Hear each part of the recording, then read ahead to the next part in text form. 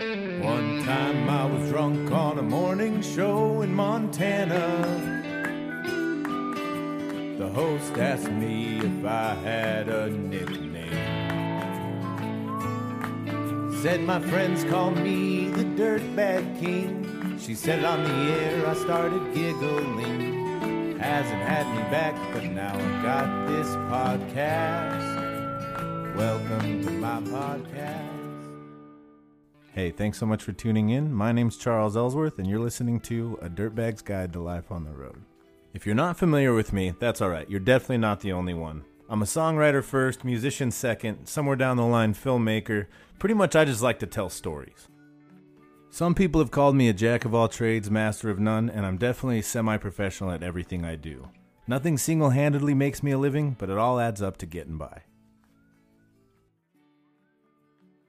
Hey, thanks so much for tuning in, Dirtbags. You're listening to A Dirtbag's Guide to Life on the Road, and this is Wildcat Chuck Charles Ellsworth, your host, the Dirtbag King himself, the self-dubbed Dirtbag King.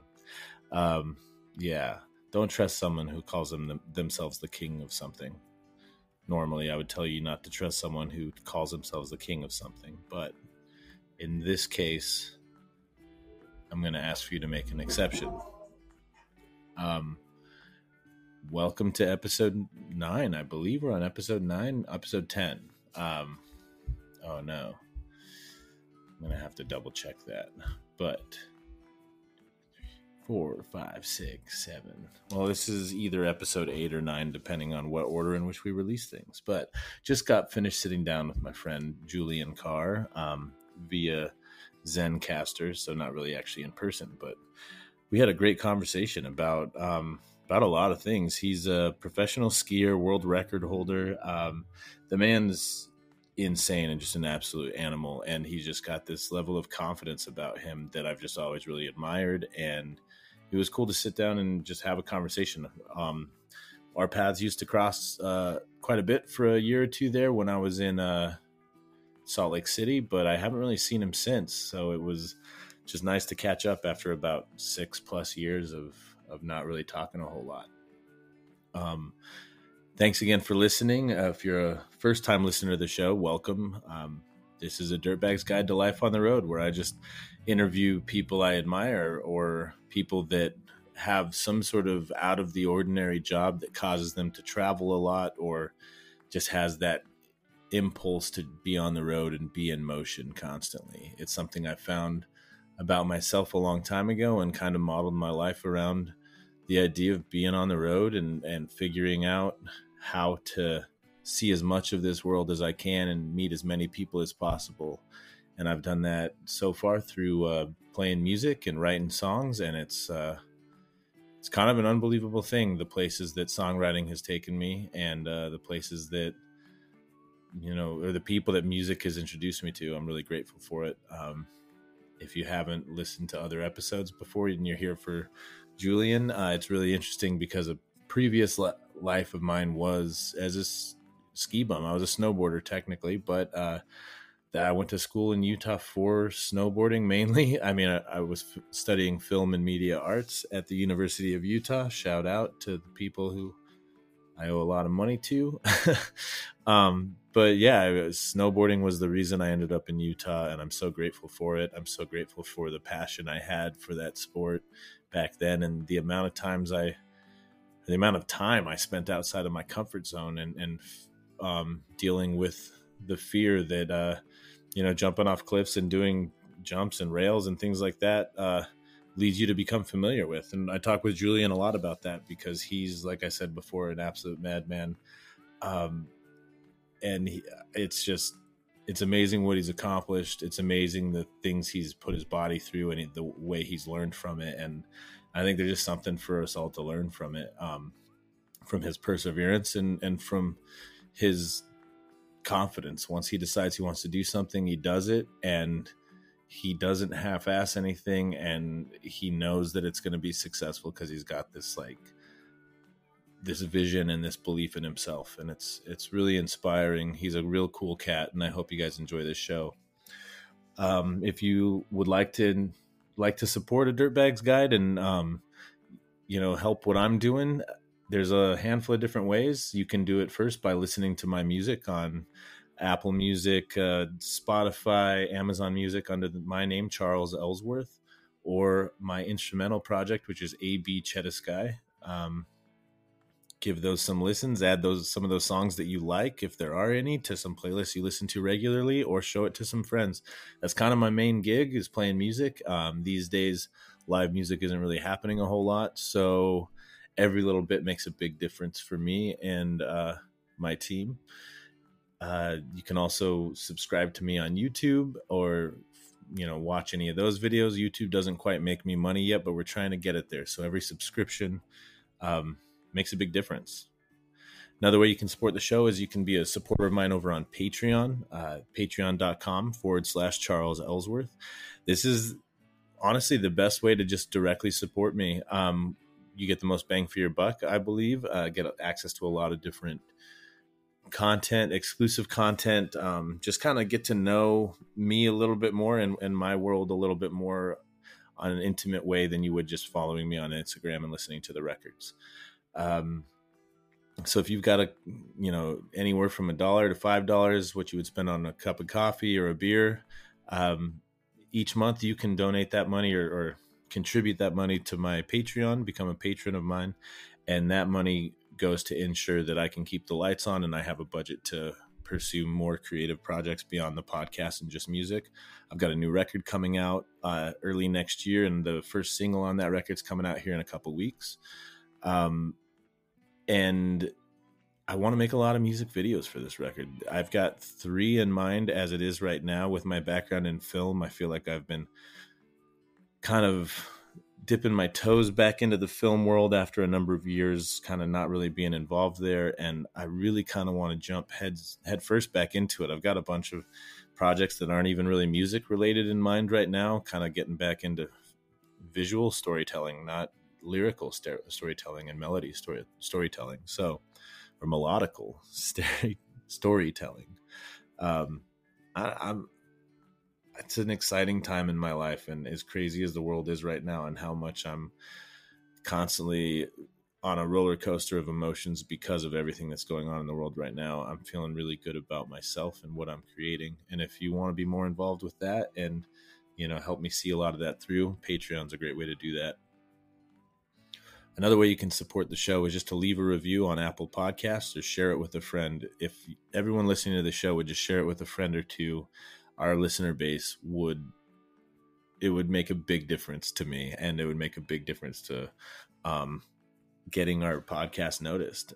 There's a lot of guests I've got in the future lined up and I've started to reach out to, and I think we've got some really cool episodes on the way. And I'd also love to hear from y'all about what you like about the show, what you don't like about the show. You can do that by leaving a review or just message me. Find me on Instagram, instagram.com, or you can just at charles.smellsworth me.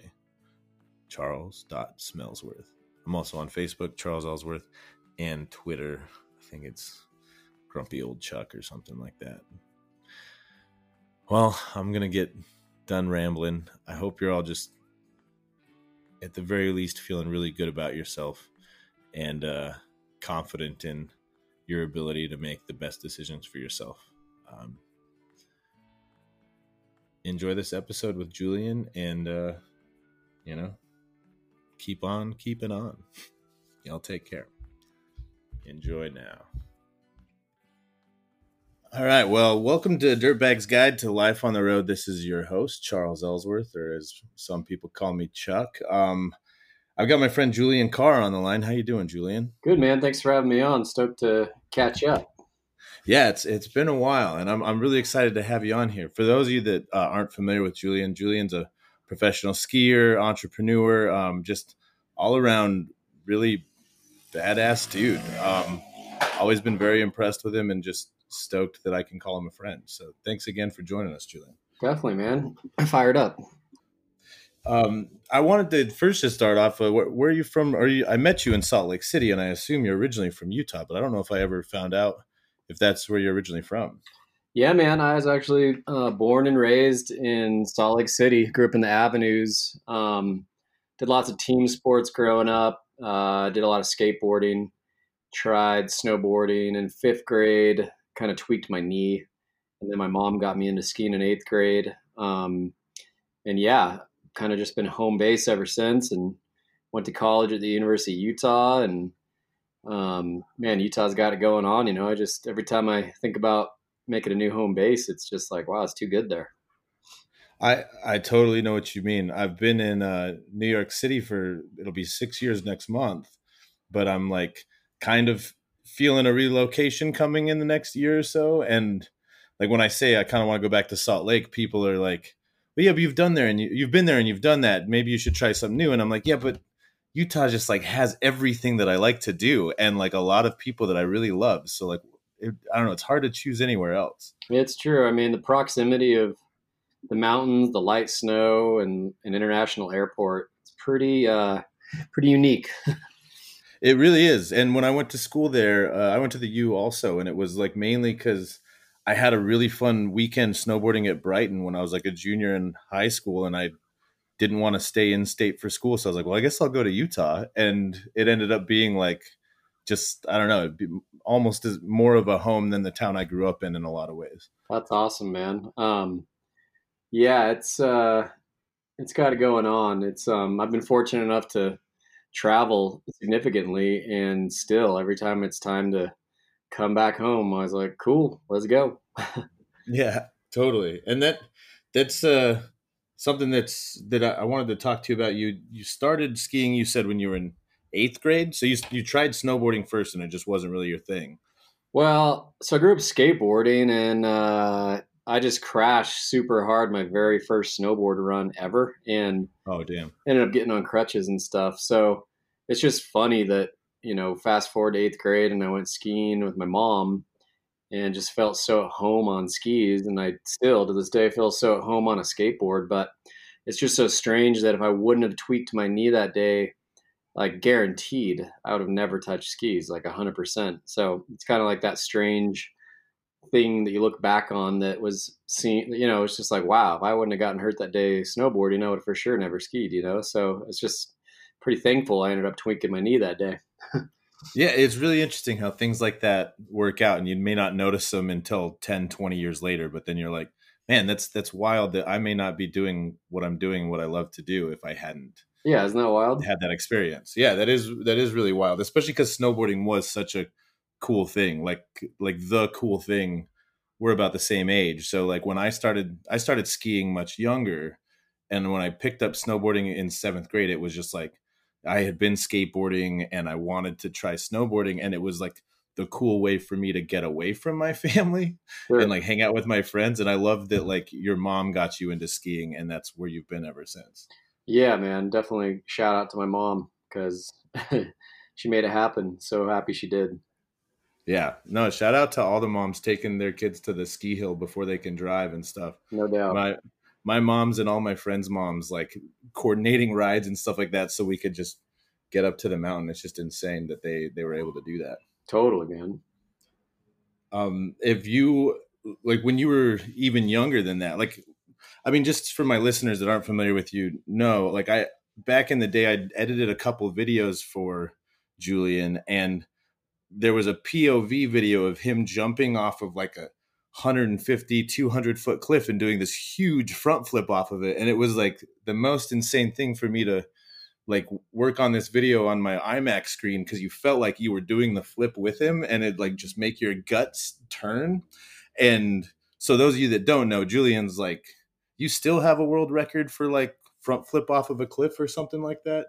Yeah, pretty sure no one else has came along yet. But yeah, biggest cliff with an invert, and biggest cliff during a competition.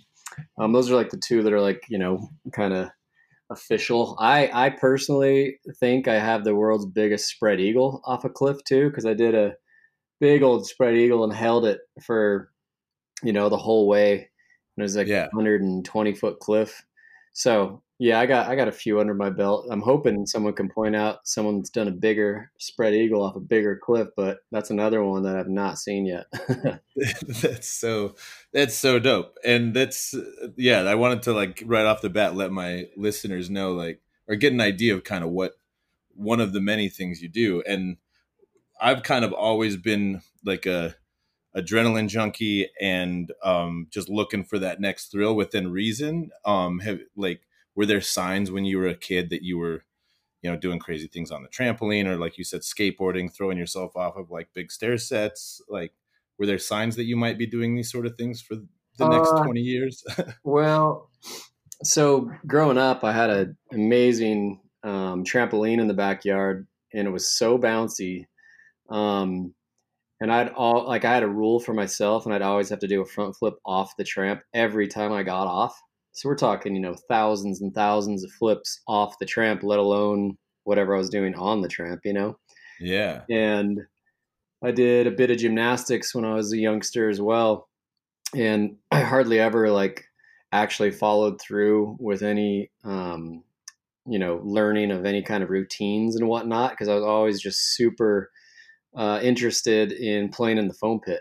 So Okay. Yeah. even when like the instructor wasn't looking, I'd climb up into the rafters. Like we're talking 40 feet up there. I'm like 11-year-old, and I just like for whatever reason instinctually knew how to land in the foam pit from 40 feet, that it would be just completely fine. And I think that's one of the coolest things that, eighth, ninth grade, when I started going off little jumps and little 5-foot cliffs and stuff, and understood and felt and experienced deep powder, instantly I Yeah. was like, oh my goodness, like the mountains are just a gigantic version of a foam pit.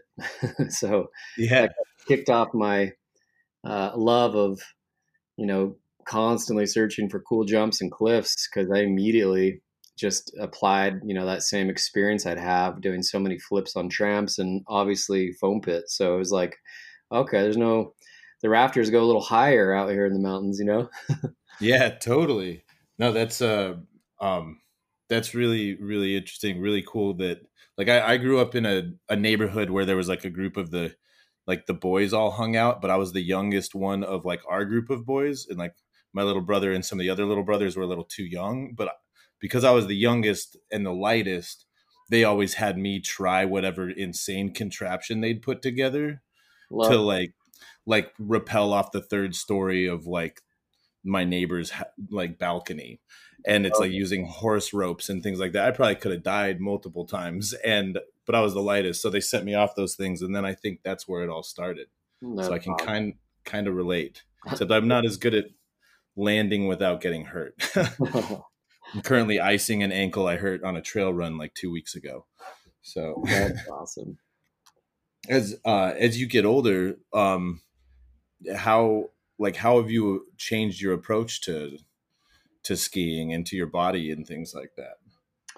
I just say that, you know, through like anyone that skis and falls in love with it, obviously it's pretty dangerous. So I think anyone that's stuck around definitely has a story to tell about, fighting through an injury or surgery, or, an intense physical therapy situation where basically you're confronted with a, you know, path of how much do you love this sport? Are you going to apply what you've learned from getting hurt to make better decisions, or are you just going to kind of pump the brakes and not ski as much or take as many risks? So I think for anyone that obviously loves skiing, you just learn from those mistakes. So I think just throughout the years, I've become such a better decision maker. So just my ability to interpret, whether it's conditions or my own skill set or visions that I have, I just kind of have a nice lens on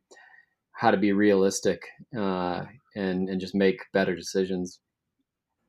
Oh yeah, no, that definitely makes sense. I feel like that definitely can be applied to life as well. I'm much better at knowing how to handle the things that like my brain or my body seem to throw in front of me more regularly than others. Like staying active leads to less depression. So yeah, no, I mean that makes a lot of sense. Totally. Um, and what like can you take us to any like serious injury you had where you weren't able to ski for a while, or you had to like um go through those physical therapy sessions where you're like, kind of having to decide how much do I love this? I have a few under my belt, but the first really intense one, when I was around 20 years old, I tore my ACL, and that was a pretty big dose of reality of being like, Yeah, oh man, I'm not indestructible at all, for and sure. this is gnarly financially and time commitment to get better. And then a few years later, I shattered my femur in 11 pieces. So Holy shit. that was intense because it made me realize like mortality. Like, not only is this dangerous, but you could die, And I actually got pretty lucky on that one and had a serious, sit down with myself through that whole physical therapy process and getting back on my feet and back into skiing.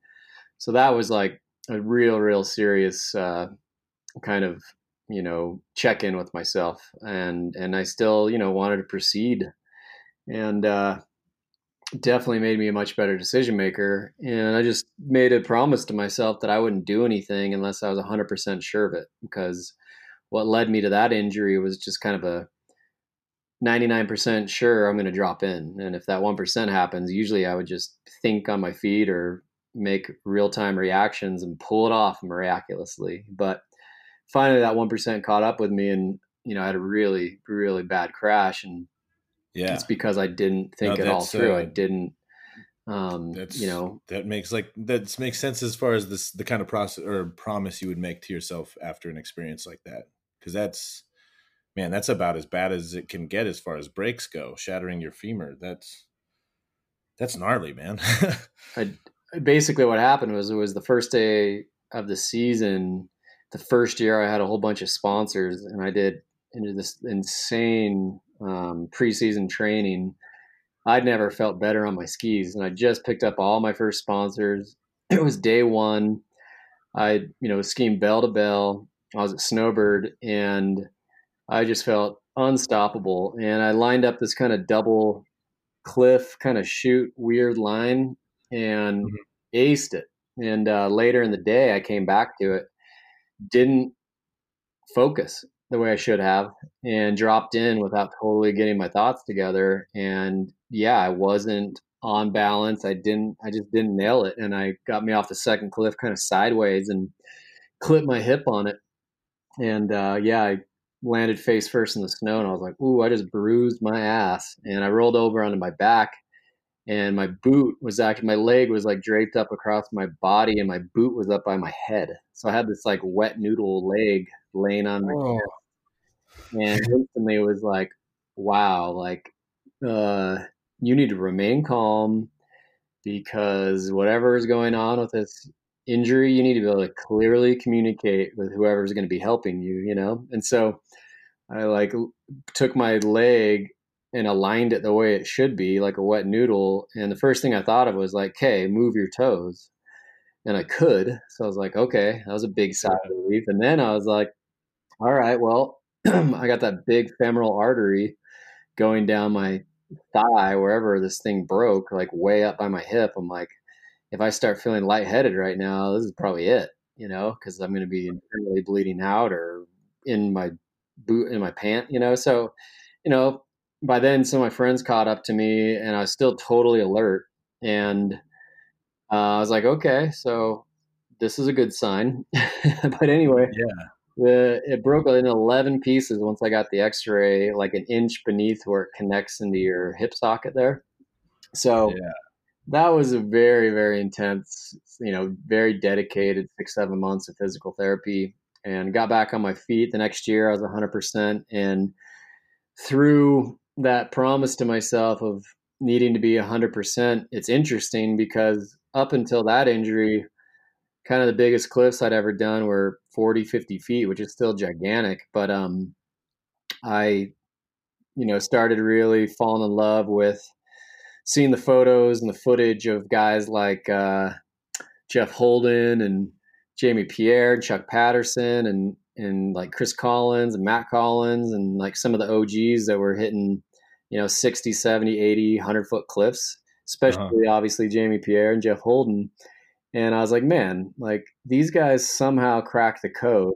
And I just fell in love with the mental pursuit of how if they could crack the code, obviously physically and mentally, like I was really just interested in going down that path. And it's pretty funny. I had an aha moment, and it was like, okay, if I can just keep my composure in the air for like point 0.2, 0.3 seconds longer, that's going to equate to like another 30, 40 feet. If I am already in the air for like 1.3 seconds off of like a 30, 40-foot cliff, the additional speed that you're picking up 0.2, 0.3 seconds means another 20 to 50 feet of height. Yeah.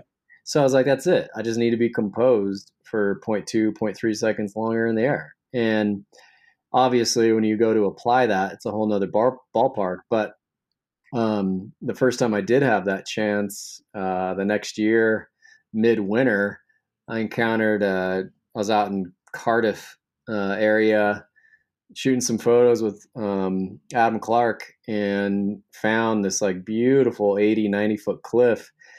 And man, it was just beyond perfect, super deep in a nice little safe pocket of a landing.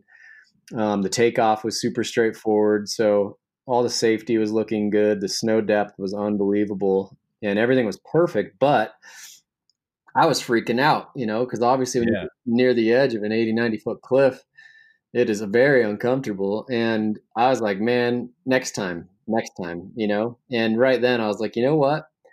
This is never going to be not scary.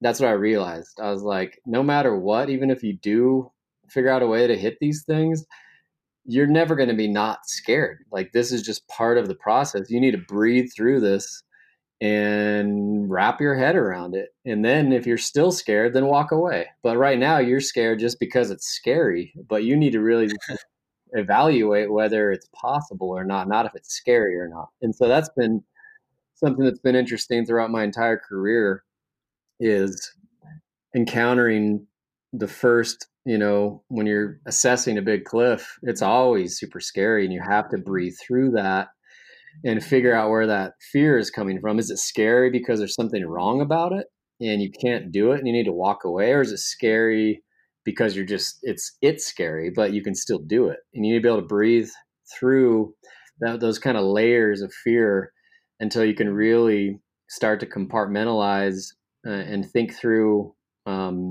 what you should and shouldn't be scared of. And once you start realizing that actually everything checks out and it's super possible, then that fear actually turns into confidence. And it's just like this magical transfer of, feeling so much fear to actually just complete, like almost meditational composure mentally and physically by the time that I get to 100%, and that's what's so funny Yeah. is like, I am 100% about going back to that 80, 90 footer that I found. I was like, I am 100%.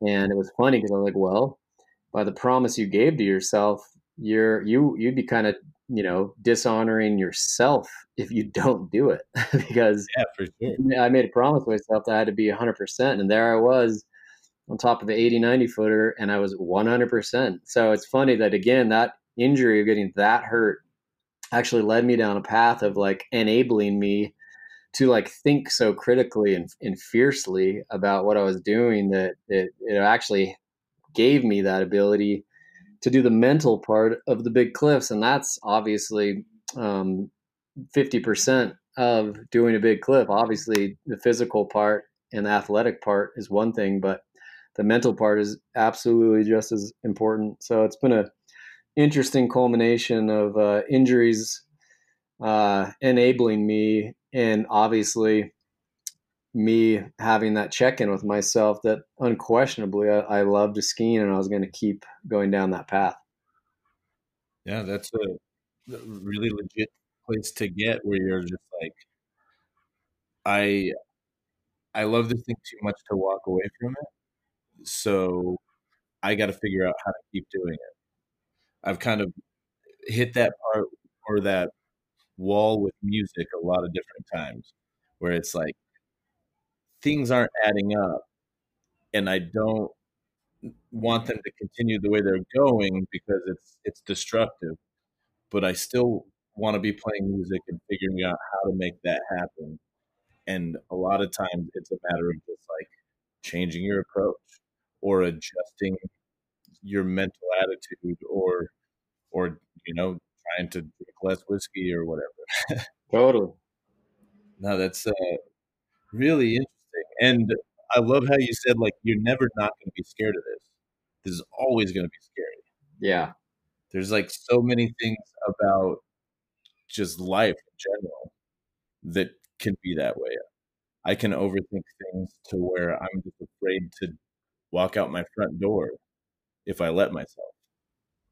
And Yeah. then I have to take a moment and be like, but what's the good things that can happen?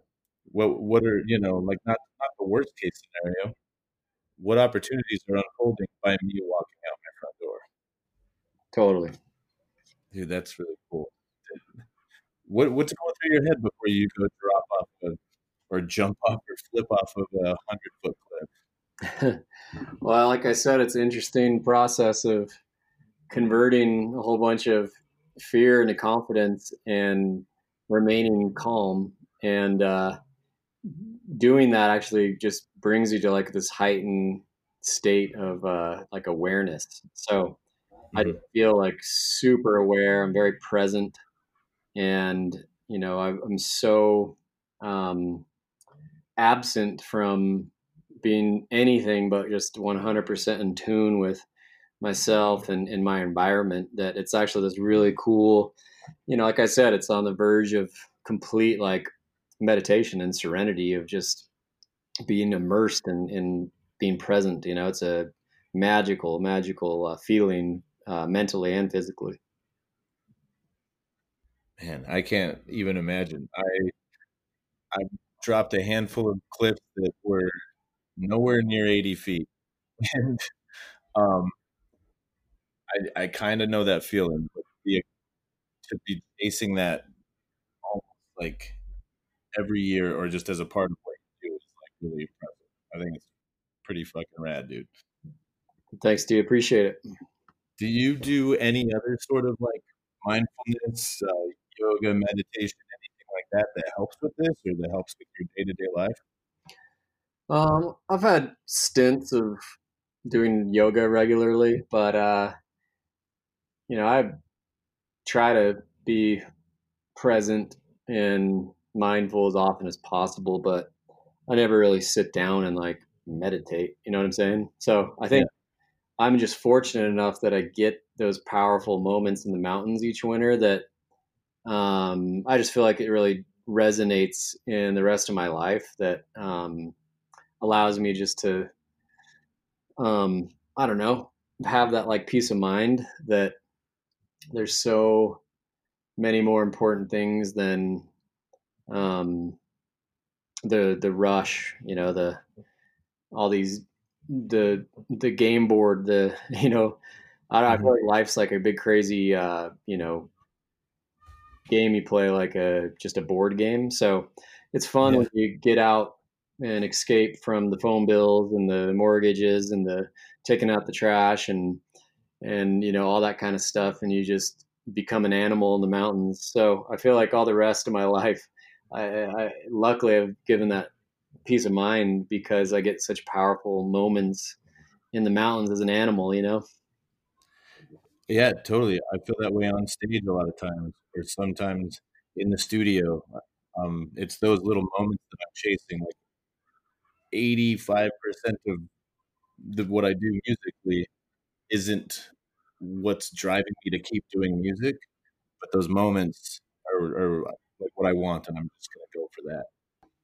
Yeah, and I just think it gives you a nice perspective on the rest of your life. And I feel like for me, just if you can live life and the golden rule, treat others how you'd want to be treated and be kind, but obviously have the ability to be assertive, but just, cruise through life in a way that, um, you know, get what you need and be nice and go in the mountains as much as possible or play music or whatever it is that you can achieve those, moments of kind of transcend all the busyness. No, I totally agree. I think the ability to be present or to pursue some sort of goal that allows you to be present is so noble. Sorry, I can't turn this echo off on my end, and so I'm hearing myself like a half a second after I say anything, and it's kind of driving me crazy. You sound totally normal on my end.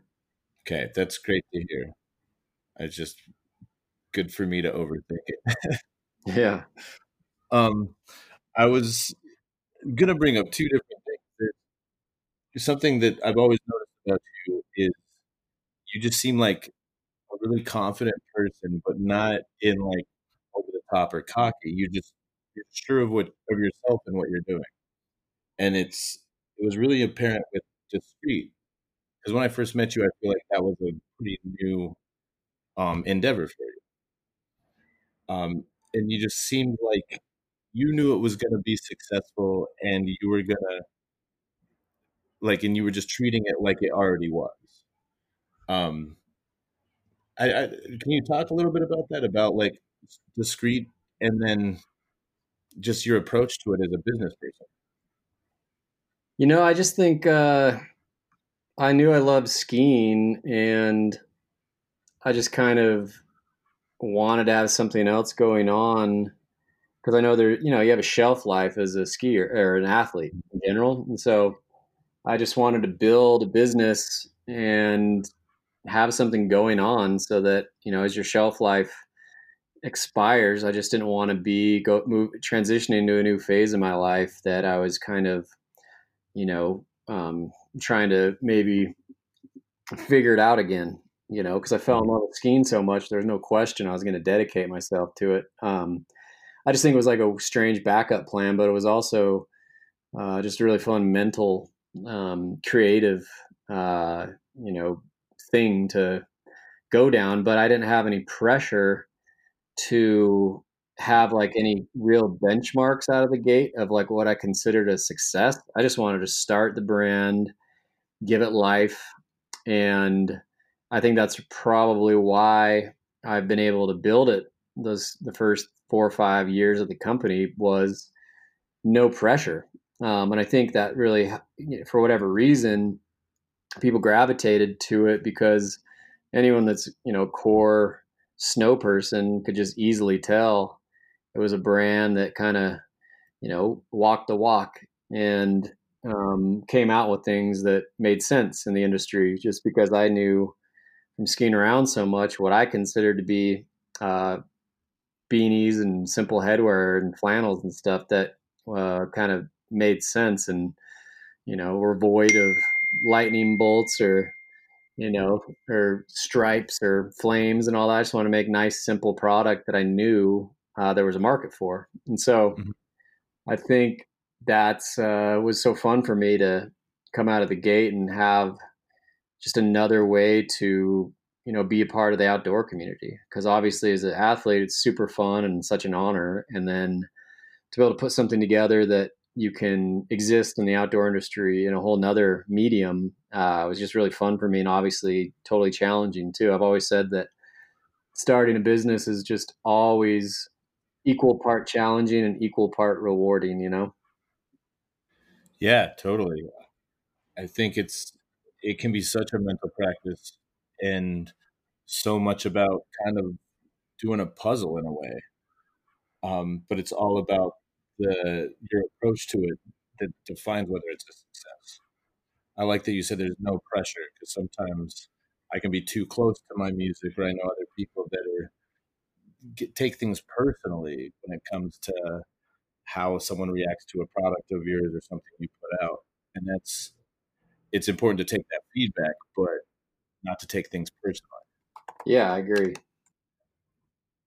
Um, the other thing I want to talk about was that time at Legends Sports Bar. We were This is something I've thought about a million times since it happened, and you've probably not thought about it once. And so I felt like I had to bring it up. But we're at Legend Sports Bar, and some women's MMA comes up, and I'm drunkenly at some point say something like, "I feel like I could win in one of those fights." And you just right away shut me down, and not in like a mean way, but in a confident, like those are professional athletes that do pretty much nothing but train for this, and you just like no nonsense just shut me down. And I just want to say that was something that kind of blew me away in the moment, and ever since I've thought about it a lot. And I just love how you saw this toxic thing coming out of me and you just shut it down. Do you remember that at all? I do, yeah. Well, it's probably because I had a pretty sobering experience. I used to think that I could smoke any college or pro basketball player, women's, and Hmm. I got I had an interesting experience because I used to go play pickup basketball all the time, and I went to my local spot, and there was no games going on, but there was this girl shooting hoops on the opposite hoop, and I was like, "Hey, you want to play some 21 or Around the World or Horse or something?" And she's like, "No, I'm just kind of going through some drills. I'm good." And I'm like, "Okay, cool." So I go and shoot on my basket. She's shooting on hers. And then after 20, 30 minutes, she's like, "Hey, I'm kind of done with my stuff." She's like, "Do you want to play a few games of horse?" And I was like, "Sure." And she had a pair of Utah Stars shorts on, and that was the WNBA team. And just from Hmm. talking to her, she was the number one draft pick that year in the entire draft, and she was a point guard from some school in the Mid East and or the Midwest. Anyway, we played 3 games of horse, and she got to I made her get an H once. She could not miss. I mean, she was shooting threes the entire time. She could not miss, and her ball handling was incredible. And I was just like, totally my perspective of like, I guess exactly what yours was not to either of our faults, but like you said, it is absurd that we'd even think that because we're men. And I just Totally. happened to get that firsthand experience, and I think I probably had just recently experienced that based on that timing of our conversation about your MMA remark. And so I'm sure I was like, no way, dude. There's Yeah. no way. I just I love that my drunk ass just got shut down by you. Because like I think you even said you might think you're scrappy, but like you don't even know the rules to this sport. Yeah. You know, it was just like, come on, dude. Yeah, well, Um, yeah, I got shut down by her, so thank her. yeah, I no, I love it. I think it's an important thing. I love that you shared the story too, 'cause something that I feel like I can help, at least it's helped me in my journey, is letting go of that toxic male streak of like just thinking I'm like something that I'm not. Like I'm pretty average at most things I do because that's how averages work. Sure, It's nothing personal about me. It's just like the fact of reality. totally. Um, I wanted to talk about the Cirque series. You want to kind of tell the listeners a little bit more about Yeah, so um it really just boils down to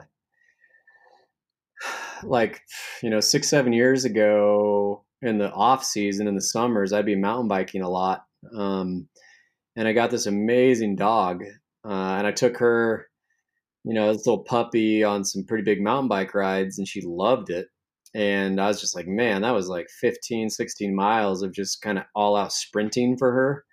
that. So I was like, if I keep doing this with her, by the time she turns 4 or 5, she's going to be pretty beat up. And so I lived right by the trailhead to Mount Olympus in Utah. And Mount Olympus is obviously just this, you know, brutal hike where it's round trip. I think it's only 5 miles and it has 4,000 vert. So it's like super super intense ass kicker of a hike. And so there's like a stream about a third of the way up, about half of the way up, and I just really started going on this hike a lot up to the stream and back.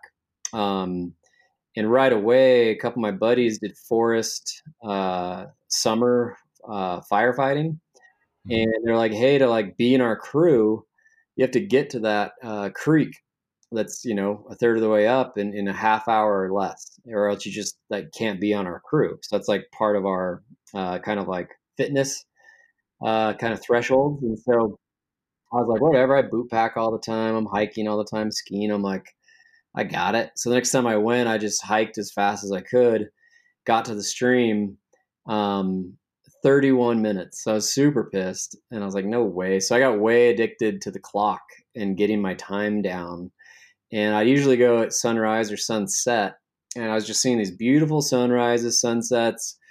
That trail's so beautiful. It's really technical.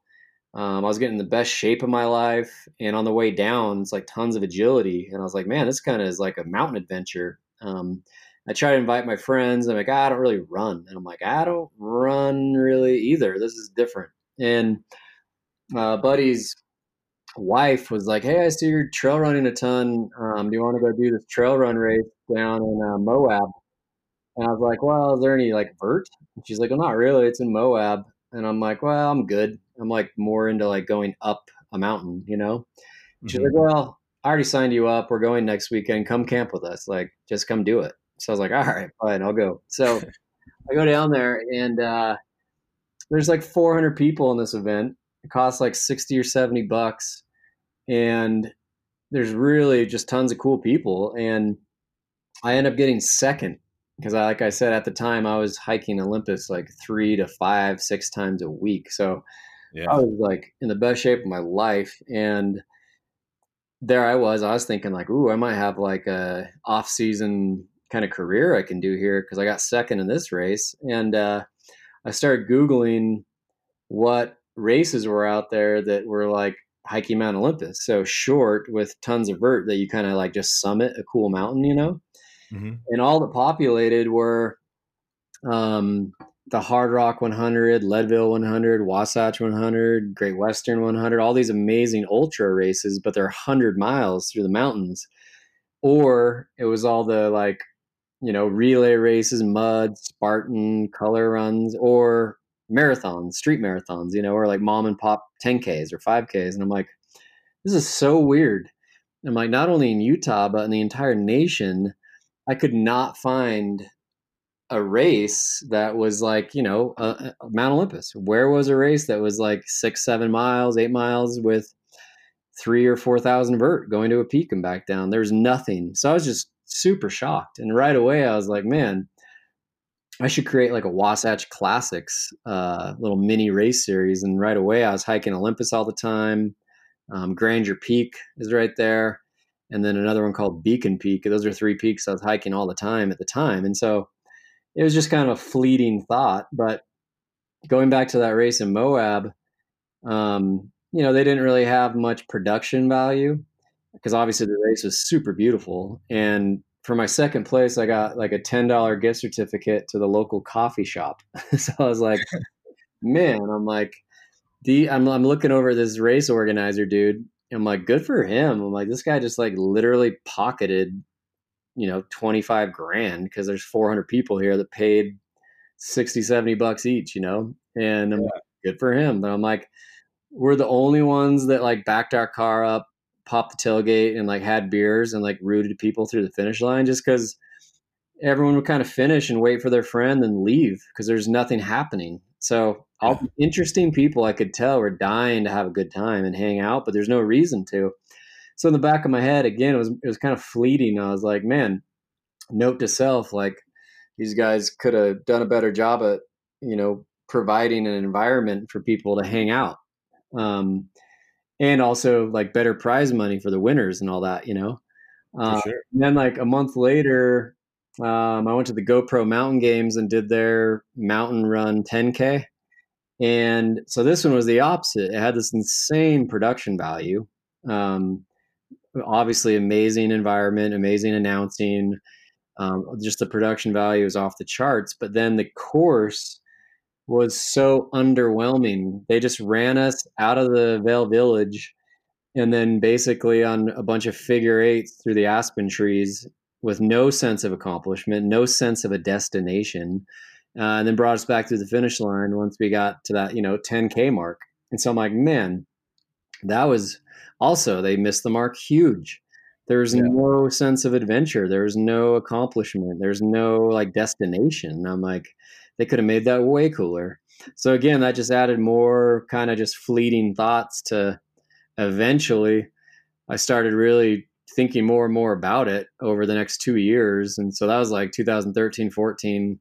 And then I was in Iceland in 2015 in March, and we were hiking all these beautiful lines and skiing all these amazing chutes. And on the last day there, we hiked this amazing couloir. It was about 3,000 vert, and we were watching the sun set on the Arctic Ocean. And I was like, man, I feel so good. I just hiked 2,000 feet. I'm about to ski this chute to the ocean.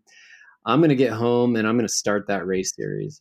I'm going to do it. So anyway, fast forward from that March, that August kicked off our first summer of Cirque Series. So we had a race, our very first race, August 5th, 2015 at Alta.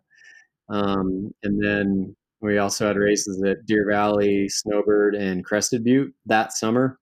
And obviously now in 2020, we're doing 6 races: Colorado, Alaska, Wyoming, and Utah. So it's super fun because they're at the vision I've always started to build them at. They're selling out. The environment's super fun. The community is amazing. And we're carving out our little niche of being the premier mountain running race series in the United States. That's really cool. I love that you just had an idea and just saw a void or something that you could like kind of fill that void, and you just kind of went for it. Here it is a few years later. That's Yeah, it's been really that's the fun. kind And I of think, confidence I mentioned earlier. well, thanks. It's just been fun because it's again relied on all these, instincts and fluencies that I have from being in the mountains so much and loving, obviously, being in the mountains. And it's I'm able to create the courses because I just intuitively know what will push people, but not too hard. So all of our races are on average 7 miles with 3,000 vert, and we always it's peak oriented. So we always hit a summit, a very iconic peak, and it can get super technical. It can get, you know, almost borderline pretty dangerous, but we have amazing safety support. And the courses are always super well marked, and I put a ton of effort into fostering a great environment too. So we always have lots of brands that are there and present. Great like food and beverage, great music, good announcer, and people. On average, it takes them 2.5 hours. So it's fun. People get done, and they're not completely ruined from an experience. Because if you go do an ultra or you go run a marathon, by the time you're done, you're just wiped out. So Oh, this is cool because people do get their butts kicked, but by the time they get back, they're full of energy again. Everyone's just feeling amazing. We all just hiked the same peak together. We all have stories. We all battled the same kind of group of people. And then we're amongst these world class mountain athletes that come out. We get pros and the top ranked mountain runners in the nation. And like how I thought I was kind of fast at that first Moab race, once I actually got exposed to the caliber of athletes in the mountain running scene, they are superheroes. So usually, let's say the average Cirque series takes me about an hour and a half to finish. The Mhm. average time that the winners take is an hour. So Whoa. these guys are like, it's inhuman. It's impossible how fast they are. It is absolutely bonkers. So it's fun because we get 20, 30, 40 pros do the races, about 100 bros like me, and then we get 300 to 400 kind of sport beginner types. So it's really Mhm. fun to put together an event that, son, dad, and even grandpa, everyone can be there and, be in a Stargate with an Olympic athlete, and it still makes sense for everybody. And I try to create like a very inclusive environment. And it's really fun to be the race director and put on a great event and just feel and know, so many people having so much fun. It just radiates off everyone. And that's super motivating on the event production side to make sure we just keep throwing amazing races. That's really cool. As someone who's done a lot of events in my life and had them go both ways of successful and not so successful, there's nothing like having something go up and better than you imagined and being able to create that kind of atmosphere. Yeah, It's I love really it. I love it. It's been a super fun project and keeps me in the mountains all summer. So I'm just super fortunate and grateful that I get to, put myself in those places that I just love being all year round. Yeah, I might have to, um, if this ankle ever heals, maybe try and sign up for one next year. Dude, I'd love to see you come out, man. You won't regret it. I promise. It's so much fun. I've kind of made a whole transition in the past couple of years from partying to trying to be in shape, and I think trail running, if I can manage to make it up and down a mountain without completely ruining my ankle, I think it's something I'm going to really I like it, man. All right, you're gonna come out next summer. It's a deal.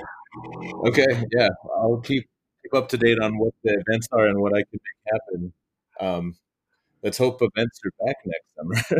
Yeah, I think they will be, and even if there's still some tippy toeing, um, we'll certainly be able to produce one responsibly, no matter what. So, yeah, just check out circseries.com. The whole event dates are already set up, and we're onward 2021, man. So check it out. that's that's awesome. I definitely will. Do you have any plans for this winter as far as skiing goes? I'm just kind of excited to look kind of domestically at doing as much as possible because I think each winter I'm always usually excited and have opportunities to travel internationally.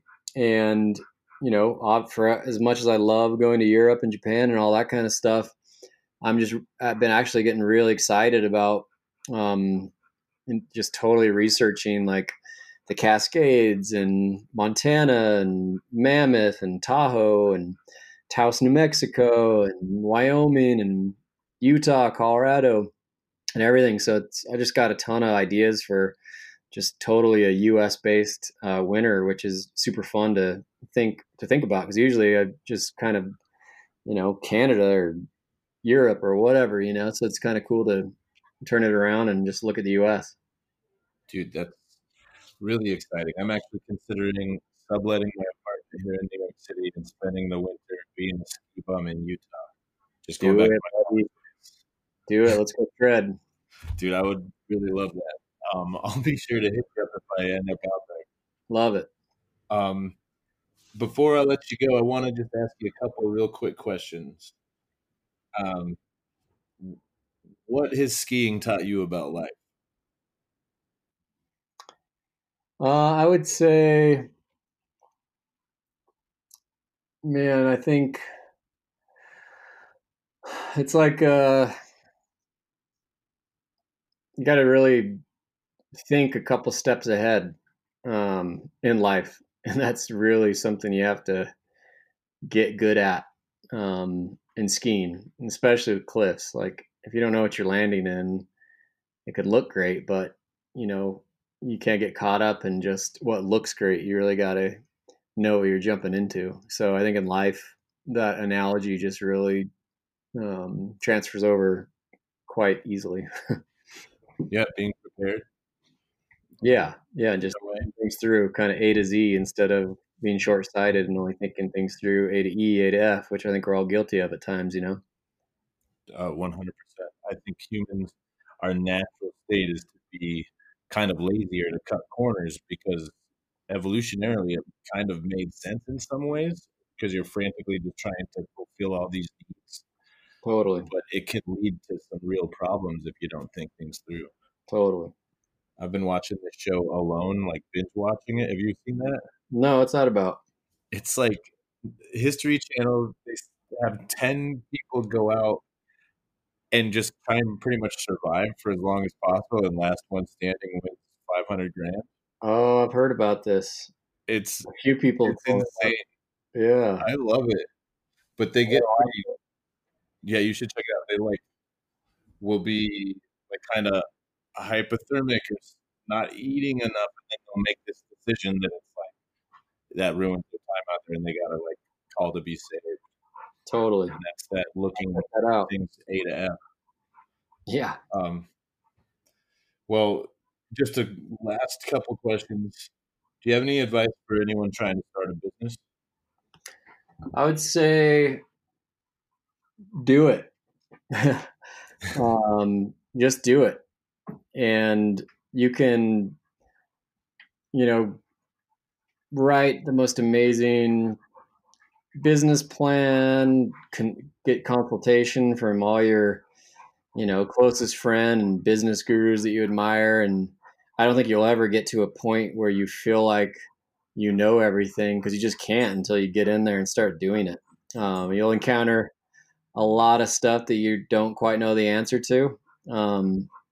But you just gotta put your feet up to the fire and feel the heat a little bit, and that motivates you a lot more than just putting together hypotheticals. And obviously, thinking things through as much as you can, A to Z, before you jump in there is super important. But you need the experience, and the only thing that will happen is you'll learn a lot.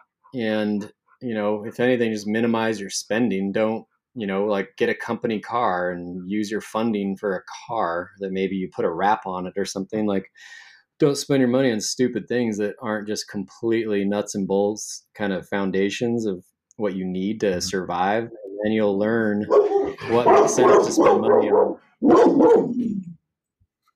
Sorry about that. No worries. We love dogs on the show. You gotta keep it skinny in a way. Keep your expenses low. Yeah. Hold on just one sec. They're going outside. No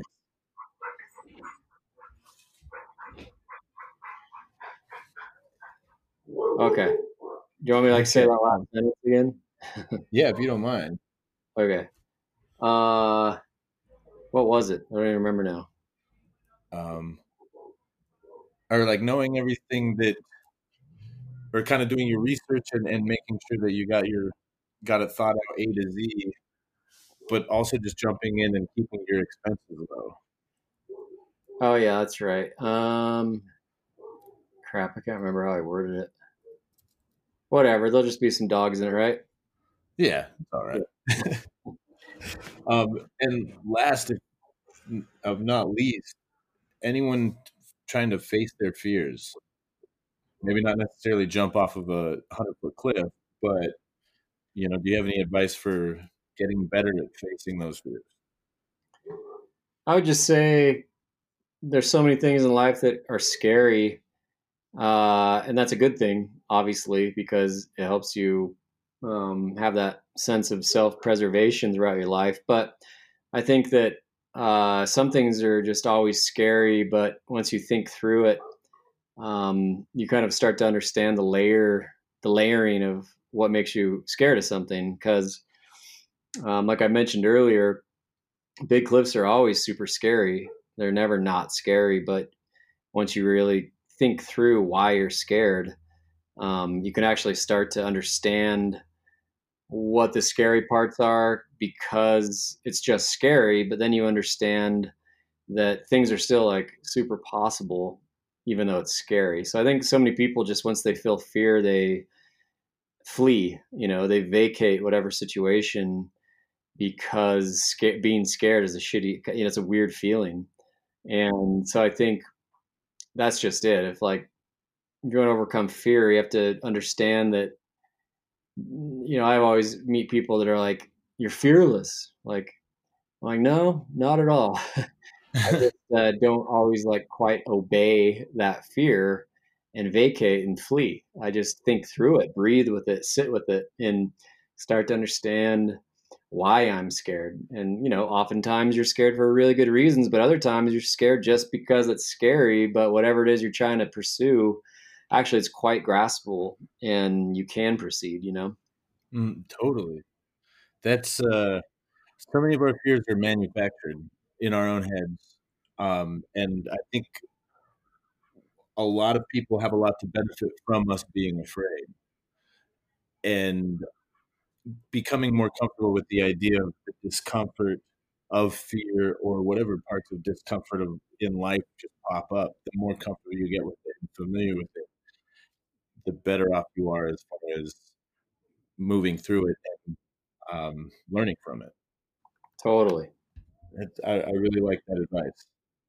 Um, I feel like pretty much covered what I wanted to ask you all about. Did you have anything? I know you're an ambassador for Protect Our Winners, and I think that's a really, really important organization. And Dakota Jones already kind of mentioned a little bit about it, but is there anything you'd like to say about it?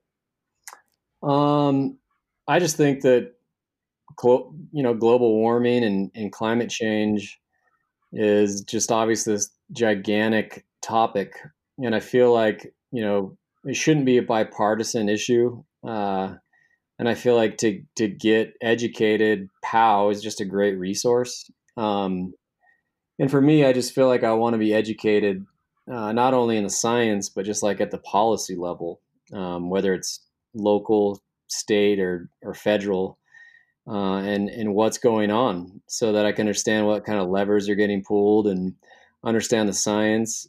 Just so I want to have a grasp on such a crazy topic facing humanity and try to sift through all the opinions and noise that everyone's bombarded with at all times, and kind of know how to distill all that noise into a bottom line education on it. And so POW is just amazing for that. And I think that once you have that baseline understanding of it all, then you can actually get involved in the conversation and have the chance to contribute, whether it's convincing a friend or a relative, family, or more. So I think just being able to win those conversations, no matter if it's just one person or the potential for more, is huge. And POW is just a great resource for that. I think the solution to all the problems we're facing as a country or as a species, the solution is education. So I agree with you on that. Yeah. So anyone that maybe doesn't know where to start, POW has amazing education resources. Like I said, not just the science, but policy. So it's a great place you can go get learned. Go get learned. Yeah, go learn your stats so you can tell Dad or Uncle Joe what's up. Exactly. Or at least have something you can reference to back up, whatever it is your passionate opinion is. If you can actually have something to point out, for people to chew on that might think otherwise. 100%. I think that science doesn't lie because all it does is try to prove itself wrong. So there's Totally. no benefit in lying. Totally. Well, I really appreciate you sitting down with me, Julian. Is there anything you'd like to plug before I let you go? I appreciate you bringing up Discreet and obviously the Cirque series, and as always, I'm still very much in love with skiing and the mountains. And yeah, thanks a ton for having me on. I appreciate it. No, thank you, and I look forward to our paths crossing again. Hopefully, sometime here in New York or out in Salt Lake City. Sounds great, man. Let me know anytime you come out to the to the Rockies, and I'll definitely give you a shout when I come out to New York next. Oh yeah, that'd be great, man. Thanks so much. You take care. All right, man. We'll see you.